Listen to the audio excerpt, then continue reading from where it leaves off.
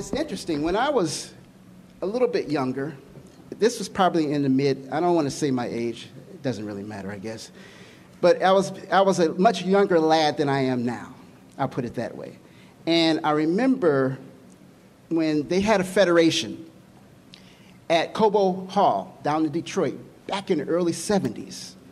And there was a speaker there that preached a sermon that I had never heard before, Elder Henry Wright. And when he preached that sermon, he was the first person that I heard speak on this race before the flood. I never knew anything about him. And it just stayed in my mind. And when I went to Oakwood, I had a class with Dr. E.O. Jones. Vince was probably familiar with him. This is a guy that, let's just say that he liked to intimidate his students. But we did a paper, and I also interjected this information, and he was very impressed by it.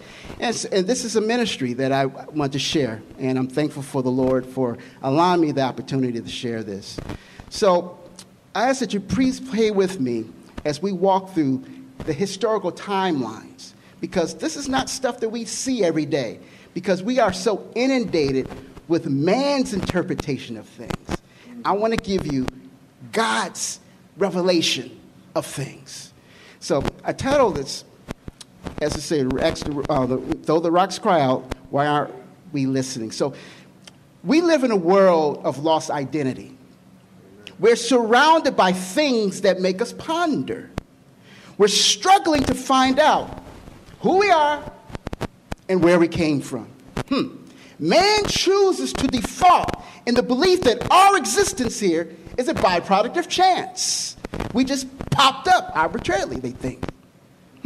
Yet scientists try to convince me that my belief in God is a laughable ploy, a fantasy, or a mere figment of my imagination. But I have a few questions of clarification for you, Mr. Scientist, Mr. Skeptic, Miss Evolutionist, that I would like you to ponder. They just launched the James Webb Telescope, a $10 billion project searching for early signs of life. There's another group called SETI, which is the Society for Extraterrestrial Investigation, are spending over $100 million a year listening and probing the cosmos. Yet, nothing has been detected. Where are they? When it comes to our planet, thank you, where's the evidence to support their robust yet ever-evolving theories? Where's the evidence of transition from animals to man? How did all the animals and birds get their names? I know, but they struggle with that. How do we know with precise certainty that the carbon dating estimates of our Earth's age is accurate or not off by billions of years? Who was around to quantify this? Well, scientists argue that all our technological advancements are that we are now the smartest we've ever been. Yet, it's confirmed that we only use 10% of our brain capacity and intellect. What happened to the rest of it? Man refuses to acknowledge the Bible, yet evidence screams symmetry of it. In actuality, we're left with a faith in one or two trains of thought in this world, because neither can denote a thorough explanation.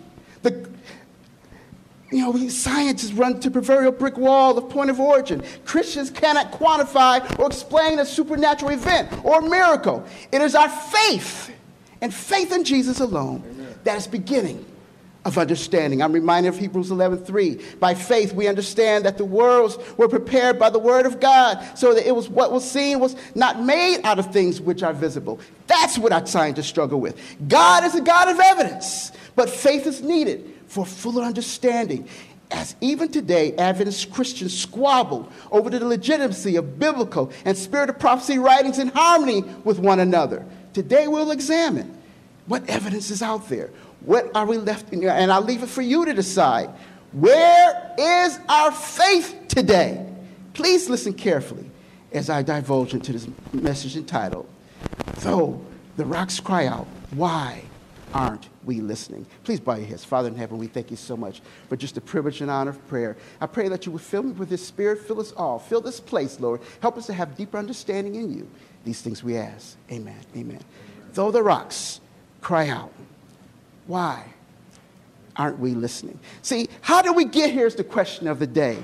Many seek to reason our existence. We are here by accident, many believe, or astronomical phenomena. Popular scientific dogma states that we're the byproduct of a 1 in a trillion chance. But confusion still reigns.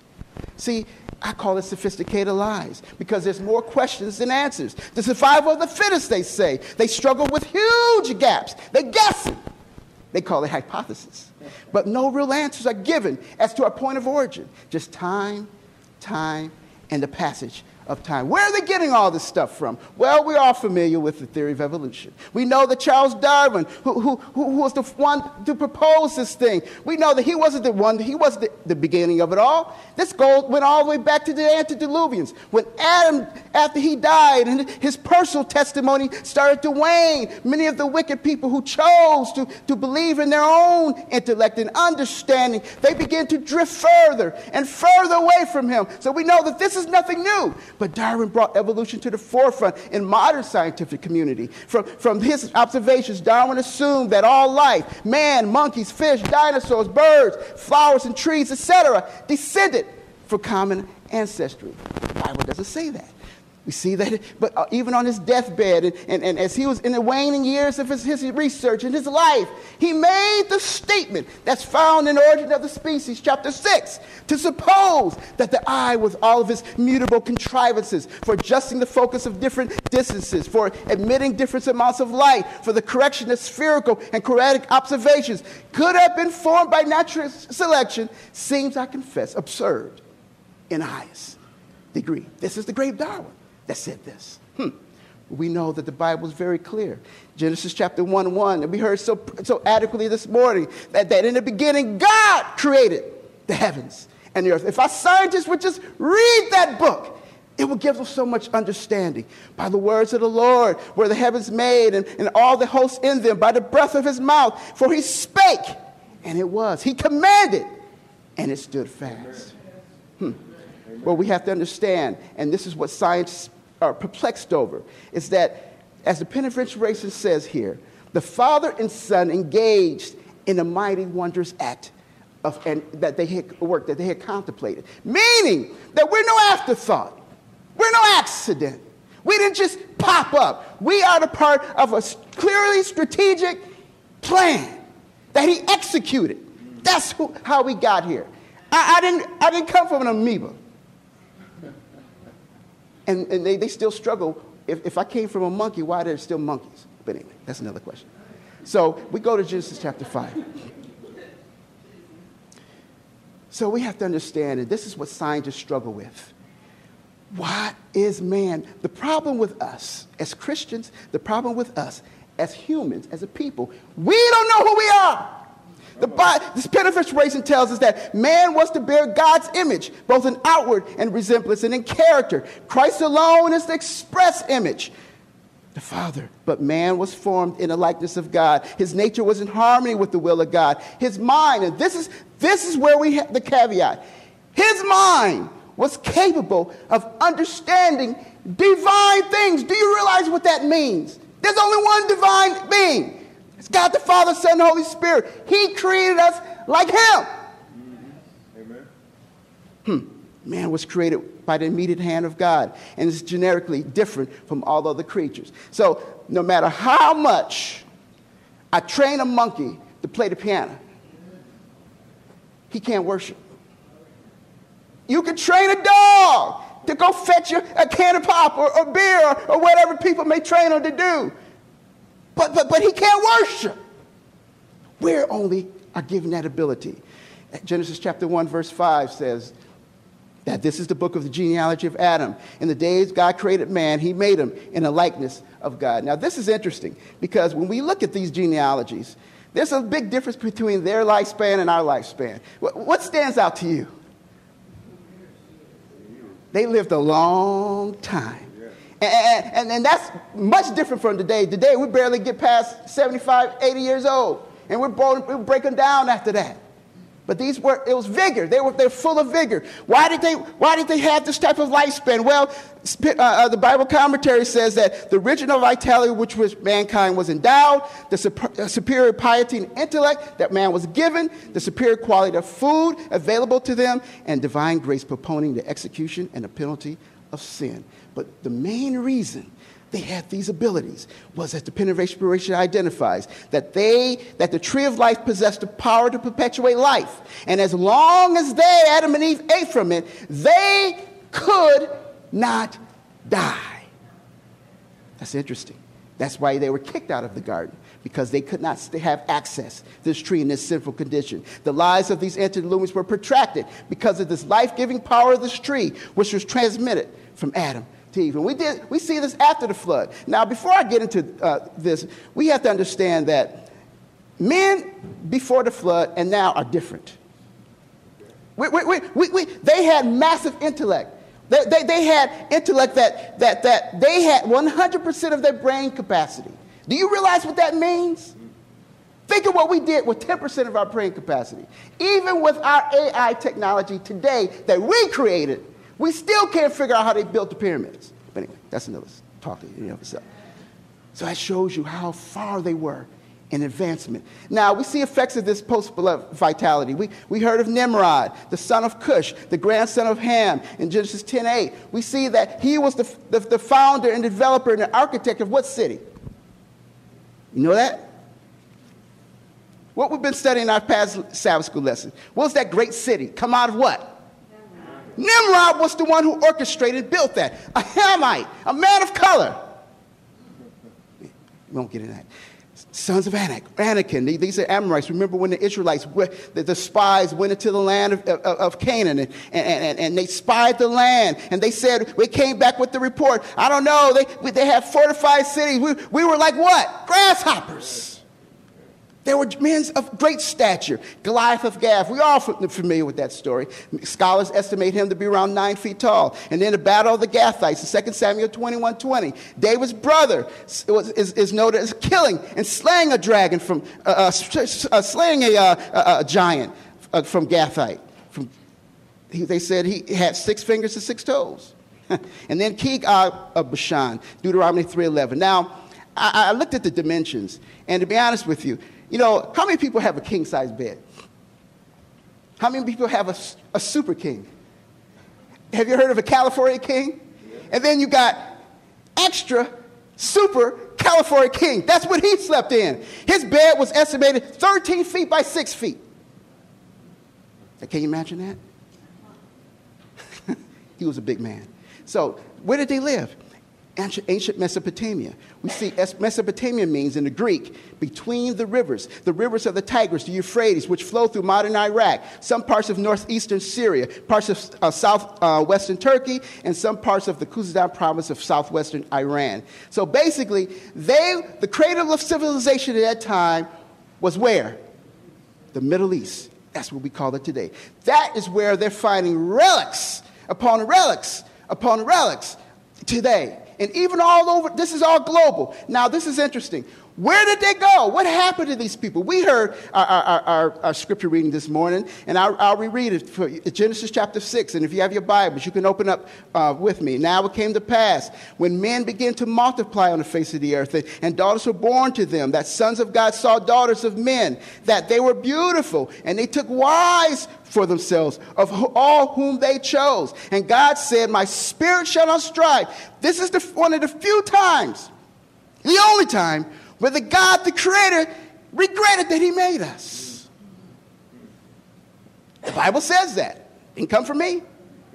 But yet, we know that in spite of all that, he goes through we talk about how there were giants in the earth in those days and also afterward. See, many people misinterpret that. Some people misinterpret this thinking that there were giants in intellect, which they were. But these were big, tall people with 100% of their brain capacity that only focused on themselves. They didn't trust God. They believed in their own intellect. That is why when Noah was preaching to them for 120 years, they looked at Noah. They saw him building this big boat. They saw this big structure. Do you realize that whatever we have now It's replicated. Nothing new under the sun. They had technology back then. They looked at him, they like, what is that thing? They looked at it and wondered, we could do this and we could do that. And that thing is just some big thing sitting there. There's no propulsion. What is it there? They didn't believe, though, in what he was preaching. And so we know as a result, judgment happened. Genesis chapter 7. What happened with this earth? You believe that? What happened with this earth? God sent a what? He sent a flood. You know, it's interesting, the pen of inspiration, and this is what I want to emphasize today. Many people struggle with the combination of utilizing what God says in his holy word and being expounded upon by the pen of inspiration. So Sister White is the only one that gives a little bit more detail as to what life was like back then. The Bible told us what happened, and the Bible, of course, is the main source of pointing us to Christ. But she provides a little bit more context. And she goes on to say that geologists claim to find evidence from the earth itself that is very much older than the Mosaic record teaches.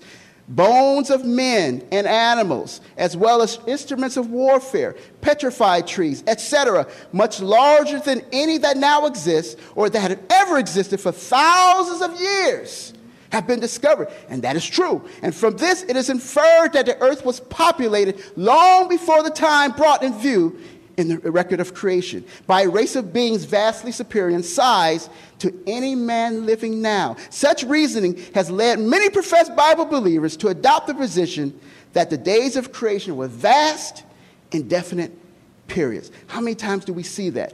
I can't even watch a nature program. I love nature programs. Sometimes on Sabbath I watch nature programs. But every nature program, because this is a crocodile from the Precambrian era. How many billions of years, or thousands of years ago? But anyway, we see that the earth was different before the flood. And after the flood took place. See, before the flood, it's the Bible, Genesis chapter 2:6 says, but a mist went up from the ground, from the earth, and watered the whole face of the ground. See, it never rained before the flood. So when Noah was preaching to them, he said, it's going to rain. They're like, well, what's rain? They understood all of the laws of nature. These guys, again, had massive intellect. They knew many of the laws of nature that we are learning today. They got it. They've been there, done that. But it's not about, you have to have faith. And they didn't have faith. And she goes on to say that the earth was not one extensive plain, but the monotony of scenery was broken by hills and mountains, not high and ragged as they are now, but regular and beautiful in shape. The bare high rocks were never seen upon them. It wasn't the high mountain ranges that we see today. And we see that she says that the waters were regularly dispersed. And we're going to go into that a little bit more in a minute. Now, this is interesting. A few years ago, this was on CNN, scientists discovered the remnants of a rainforest underneath the ice of Antarctica. In fact, they said that numerous plant remains indicate that the coast of West Antarctica was, back then, a dense, temperate, swampy forest similar to the forest found in New Zealand today. In fact, this scientist, again, believing this 90 million years ago, you know how they are. Antarctica was, he says that it was a lush land full of flora, fauna, animals, and more. See, they're discovering this stuff. Remember, the Bible tells us, when you read the pen of inspiration, she says that the event of the flood was so traumatic. We see that the earth itself pivoted 20 degrees, where all these ice packs now occupy. It wasn't like that before the flood. We see that, again, consistency. Pangaea theory. Pangaea was proposed in 1912 by Alfred Wegener. This is the concept that the continents broke apart, that there was one supercontinent, and something broke it apart. I wonder what that could have been. They had proposed that this took place over 225 million years ago. I propose that it happened 40 days and 40 nights during the Great Deluge. Now, this is something that was rather interesting because how many people remember Mount St. Helens occurring in 1980? This happened. There were some things that happened that they don't talk about because it doesn't make sense. See, this is what happened. They said 3 separate eruptions produced sedimentary-type layers, hundreds of feet thick. One was like a hurricane velocity deposits that produced thousands of thin laminations up to 25 feet thick. Now, what's interesting and what they don't tell you was This hot mud flow not only diverted the river, but carved a 17-mile series of canyons up to 140 feet deep in a matter of hours. This completely usurps any of their theories. Because they're one of the fundamental theories, like the Grand Canyon and some desert formations and various rock formations all around the globe, they said it happened to happen over millions of years. This took place in a matter of hours.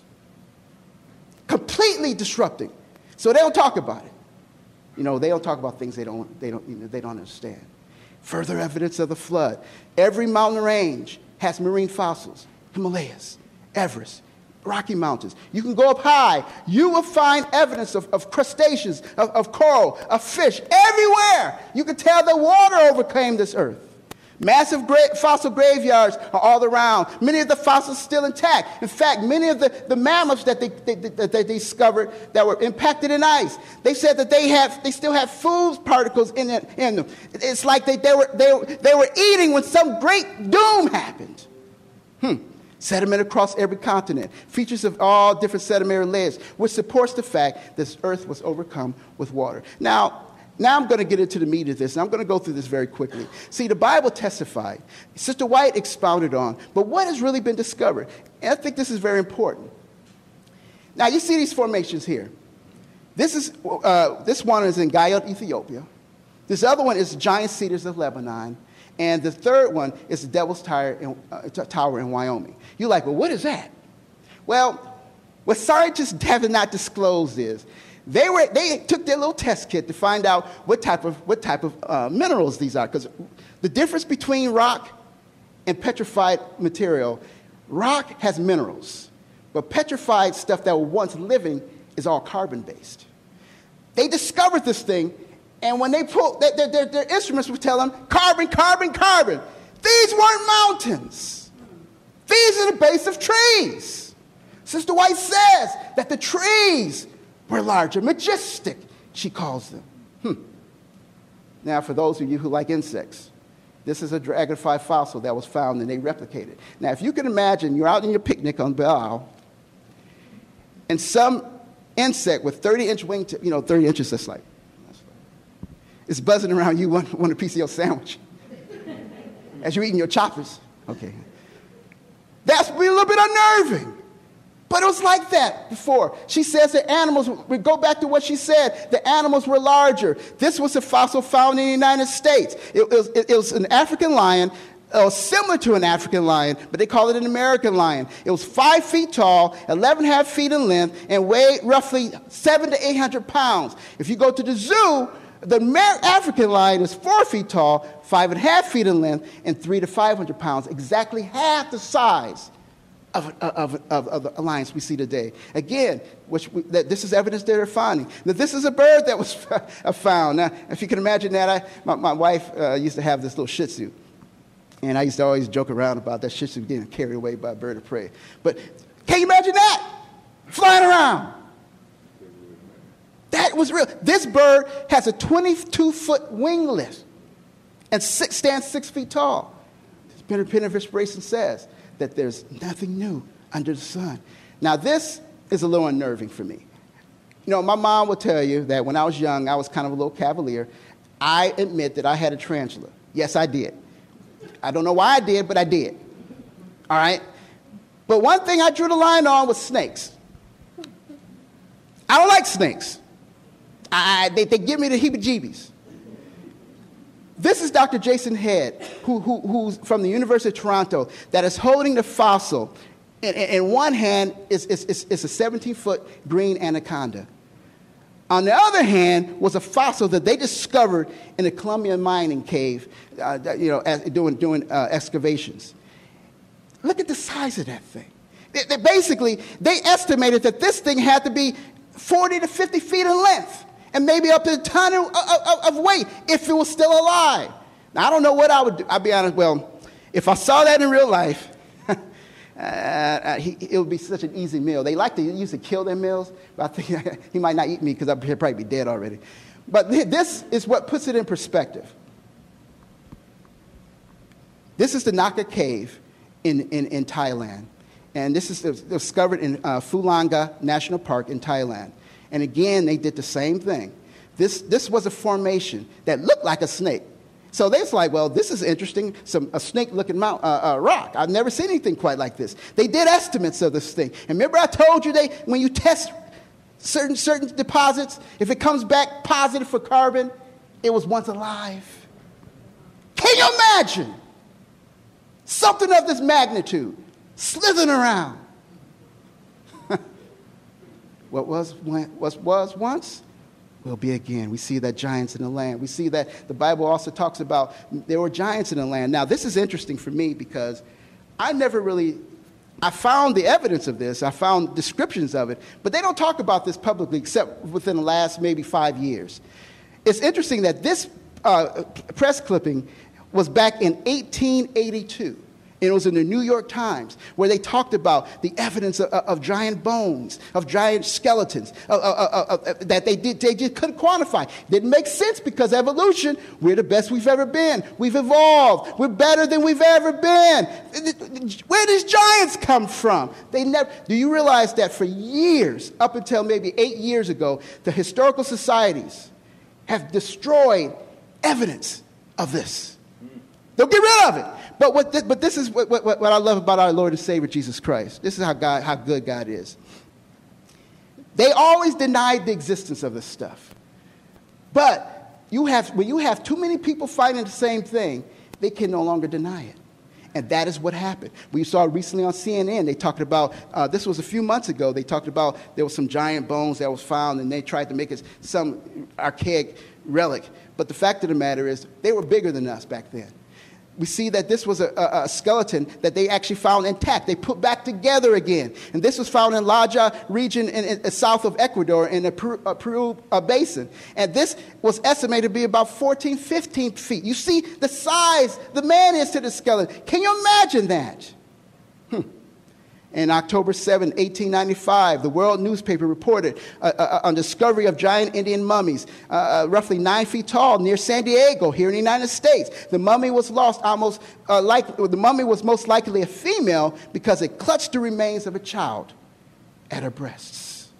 We see that this is another, 1933, and I was talking with another pastor about this. The Missouri State newspaper reported a find of a small resort town in the Ozarks. A local boy, Billy Hartman, this is the Billy Hartman account. He crawled into the caves, the Puckett Caves by the Merrimack River, searching for ancient Indian arrowheads, and he stumbled upon a whole cavity of caves full of these giant human bones, as 8-9 feet in length. And then this one was found in Ecuador. And this was actually unearthed. This is actually a real bone. I know there's a lot of fake news on the internet these days. But this actually is real. This has been confirmed to be an actual skeletal account of a former individual. Now, I'll take it one step further. What about the dinosaurs? How many people believe the dinosaurs existed? All right. How many people didn't believe dinosaurs existed? All right. Dinosaurs did exist. When I started this ministry, I reached out to an Adventist paleontologist at the Geoscience Research Institute at Loma Linda University. And he sent me a lot of information about some of his discoveries. And these guys are the ones who are in their Indiana Jones outfits. They're digging in caves, digging up, running around and making all of these discoveries. They're taking all these bones. They're analyzing all this stuff. They're utilizing all of their instrumentation. They're getting genetic screening. They're finding that these things were alive. They did exist. But this is where we get confused. Sister White says that if there was one sin above another, which was called the destruction of a race by the flood, it was the base crime of amalgamation of man and beast, which defaced the image of God and caused confusion everywhere. Do you realize that today, and Dr. Beckton can attest this, that they're trying to clone people? Do you realize that they're doing genetic experimentation today? Those men had 100% of their brain capacity. They already figured out our genome. They were able to manipulate the genes of subspecies, cross-species manipulation. That's why many of the dinosaurs that they discovered, and Dr. Raul Esperati was the one who confirmed this. They all had reptilian base, but they had mixing with fish, with birds, with other creatures, with tigers or lions, whatever. But they were intermingled genetically. Now, they had no limitations back then. We do now, and I'll explain the reason for that in a minute. But they had the ability to do this. And that's just one of the things, this is one of the things that upset the Godhead. They saw what man was doing. He was perverting the creation. And that's why it's very important to know that every species of animal which God had created were preserved in the earth. And the confused species that we call, remember, Sister White had a third-grade education. She was not a scientist. She only articulated what was given to her in vision. She says that she called them the confused species, which God did not create, which were the results of amalgamation, were destroyed in the flood. Now, every scientist tells me that a big asteroid came and got rid of the dinosaurs. Well, where's the evidence to that? What else would it get rid of? Because there's evidence to prove that dinosaurs and humans existed together. In Texas, there's an old riverbed where they have footprints of dinosaurs and footprints of humans side by side. They found the same formations up in Canada. They found similar formations in Russia. Can you believe that? So we see that the Bible does attest. Then, when we talk about the antediluvians, as I said before, their mental and physical strength was so great that the present feeble generation can bear no comparison.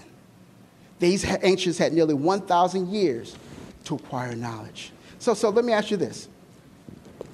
Have you heard of the lost city of Atlantis? Anybody heard that? What's your thoughts about that? Do you think it existed? I just want to read something to you, and I'm done, basically. I didn't want to be long. Now, when they were describing the lost city of Atlantis, it's interesting because when you go and read this book, and you talk, they talk a little bit about it. It says that this was derived from Plato. They say he heard the story of Atlantis from his grandfather, who had heard it from an Athenian statesman, Solon, 300 years prior. Now, they got this information from an Egyptian priest who was bragging on his history. You see, if you really understand black history, you understand that many of the Greek philosophers, they went to Africa. And that's where they got all that information. The Great Enlightenment is our information. It's our info. They ain't nothing new. Amen. They weren't enlightened. Well, they were enlightened. They recognized, wow, this is some interesting stuff. But then they claimed it for themselves. But what's interesting about this is that one of these priests was bragging about a city from their history. The fertile, beautiful city of Atlantis is believed to have been an autonomous region where people grew their food and reared animals. Farmers in the city grow crops in fertile plains and the outskirts of well-maintained irrigation systems. They also built buildings and other architecture from black and red materials. They also had access to rare metals and even alloys like brass used crystals extensively for leisure. This is how it was described. But check this out. They say, according to mythological account, the city people fell, they became greedy and immoral. They angered their gods. This is the mythology standpoint. And who sent in a night of fire, earthquake, and a great deluge which destroyed the city. That's what their depiction. Now, when you read what the Sister White says, which I thought was rather interesting, she basically says that the human race had yet retained much of its early vigor, but a few generations had passed since Adam had access to the tree, which was prolonging life. He said, there were many giants, men of great stature and strength, renowned for wisdom, skillful in devising the most cunning and wonderful works. But their guilt is giving loose rein to iniquity and was in proportion with their skill and mental ability. God bestowed upon these antediluvians many rich gifts, but they used their bounties to glorify themselves. They turned them to a curse by fixing their affections upon the gifts instead of the giver. They employed the gold, the silver, the precious stones, the choice wood, and construction of habitations for themselves. They endeavored to excel one to another. It is my belief Oh, and let me just read this last part. And in the green fields and under the shadows of the godly trees, they set up altars of idols, extensive groves. Now, I don't have it in this presentation, but I have a presentation of a city that was unearthed underneath the ocean. And the divers went down and discovered it. And one thing about that city is every corner of that city were places were altars for their gods. We see this. Sister White talks about this thing. They're confirming all of this. And we all know, Genesis chapter 7, that God destroyed this earth with a flood. So as I tie this message up, God will respond to us. See, it takes more faith to believe in unprovable science than into a living God. God gives us evidence of his existence. All we have to do is ask and observe. You know, many times I've had many discussions with evolutionists and guys, scientists who don't believe in the Bible. And of course, you know, I put that in my intro because people scoff at our belief in God's word. But when I start asking them all their questions, they back it up. Well, they have no answer. They have no recourse. See, here's the thing. Adam was put to sleep when Eve was created. So we don't know how God did it. Man doesn't have the capability of technological advancement to get past point of origin. They always run back to the same spot. What was the first? So it gets to a point where we must have faith in what thus says the word. He is the one that's going to give us deeper understanding. Hebrews 11:1 says, now faith is the substance of things hoped for and the evidence of things not seen. So we see that what is faith? Faith is the knowledge that God can do whatever he wants to and that he is working in our favor. The Bible describes faith as a substance. Do you understand what substance is? In the Greek, the word is hypostasis, meaning essence, actual being, reality, confident assurance. Basically, substance, in the Webster's Dictionary, the real physical matter of which a person or thing consists and which is tangible, solid evidence. Solid! This is not a hypothesis or concept. We see that God has given us something that is tangible for us to hold on to. That's why we all should have an element of faith. We wake up in the morning. What kept our heart pumping all night? Was it our brain? What kept our brain functioning all night? Was it the heart? How did our body survive it through the night? We don't even know what's going on around us when we're asleep. That's evidence. There's no such thing as blind faith. Genuine faith always rests upon the firm underlying substance of sufficient evidence to warrant confidence in what has not yet been seen. See, God has given us enough. We've been in many times where we've gone through this life and things have happened that we can't explain. There were jobs that you got you weren't qualified for. There were tests you passed you didn't study for. You were on your way to work one day and you're about to be T-boned and all of a sudden you're thwarted at the last minute. What happened? Evidence. Evidence is described as lakos in the Greek, meaning proof, conviction. Faith is not an abstract belief that evidence exists, but a settled assurance based on confidence that God will fulfill his promises. Amen. We can't quantify this stuff. I don't argue with people anymore when it comes to evolution versus creation because I can't explain it. I can't explain nothing. All I can do is tell them that I believe God did it, and if you think I'm wrong, pray and ask the Lord to reveal to you his will and his person to you. He will. That's the difference between evolution versus creation. See, I could pray to a God that gives me evidence. I could pray to a God that gives me signs of his existence. I could pray to a God that speaks to me. Amen. You see that eroding the faith and the belief in the Creator further undermines celebration of the acts of creation. And we see that that's what's going on in the last days. We see that this last day struggle is not going to be about COVID. This last day struggle is not going to be about LGBTQ rights. This last day struggle is not going to be about race relations. This last day struggle is strictly about a day of worship. Do we acknowledge God as the Savior? Do we acknowledge him as the creator of all that we see today? That's what it's all going to be about. We have to understand. The Bible is very clear in Luke 19:40 but he answered and said to them, I tell you that if these should keep silent, the stones would immediately cry out. Many people look at that and say, well, that was hypothetical. No, we don't know what it was. Because you read Pen of Inspiration, and they talk about the events of the cross. The events of the cross, it says that the sun refused to shine. Now, it didn't say the sun asked man, the sun, a ball of gas, refused to shine over its creator on the cross. So we don't know.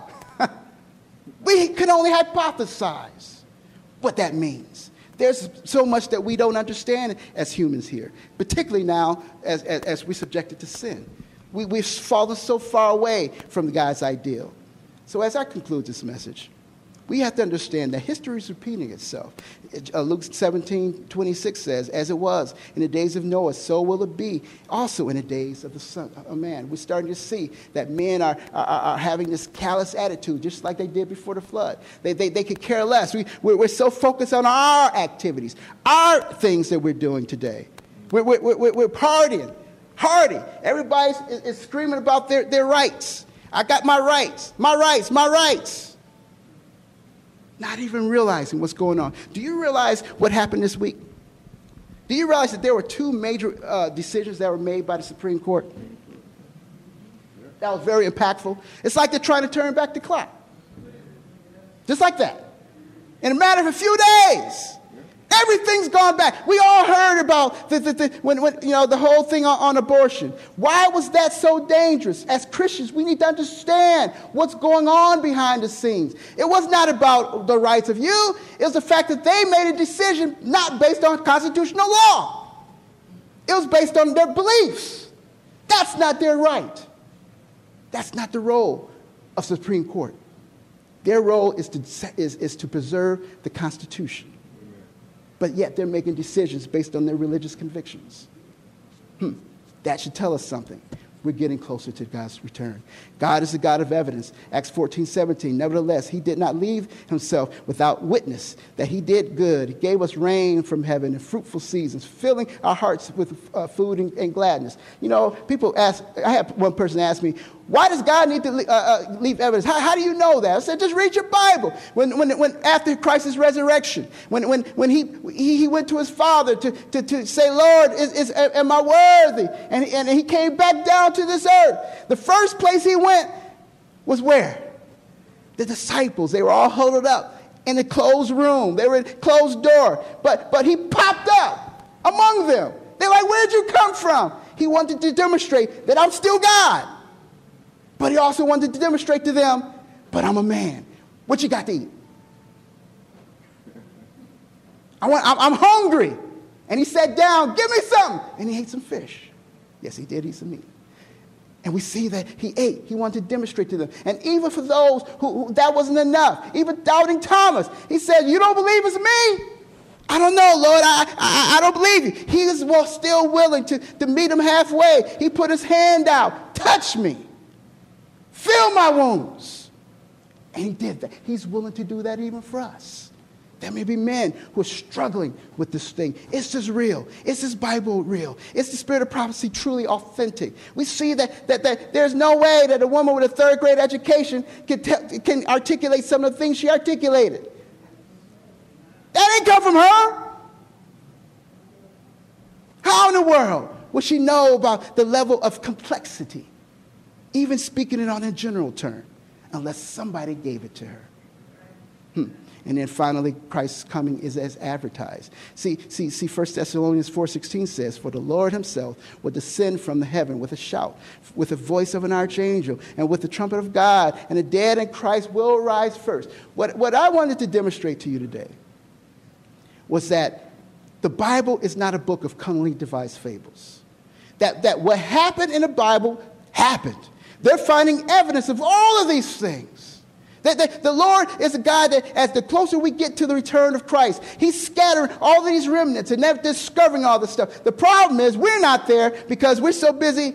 I don't know what we're so busy doing. But the fact of the matter is they're finding stuff. And they're like, wait a minute, this doesn't make any sense. But if they read the Bible, it's like putting pieces of a puzzle together. Now you start to make sense. We have to understand that God said it.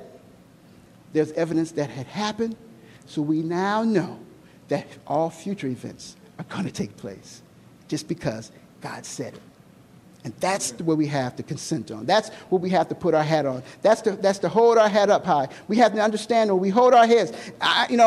One thing I've learned, and one thing I learned when I was reading the Bible, is I recognized that when Christ was in the synagogue and he was teaching these scholars, and they were trying to teach him, he got him to start speaking, and then they started getting quiet. Wow, who is this guy? As a young lad, with such wisdom. And I recognized that's when I read that, realized that I am not going to let no spiritually dim scientists tell me that I'm crazy because I believe in a God. You don't understand the God that we serve. God will come out of a whirlwind, and he may ask you one day, he may be inquisitive to you, where were you when I laid down the foundations of this world? Now you stand up like a man and answer my question. I'm not intimidated by what man believes because God doesn't care what man believes. That's not going to stop him from doing what he's already done.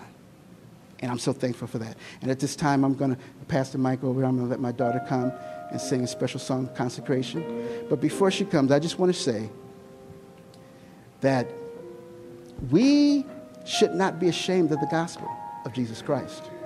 That we should let everybody know that he's coming back again.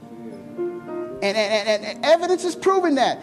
Like I said before, we've never been exposed to smoke like this from forest fires. My mom, she's been around a lot longer than me, and she corroborates. I don't remember anything like that happening. We see the crazy things that's happening. We see even the division that exists. You got 5 billionaires go down into a sub and they're obliterated. But yet you have 700 migrants that boat capsized. You barely hear peep about them.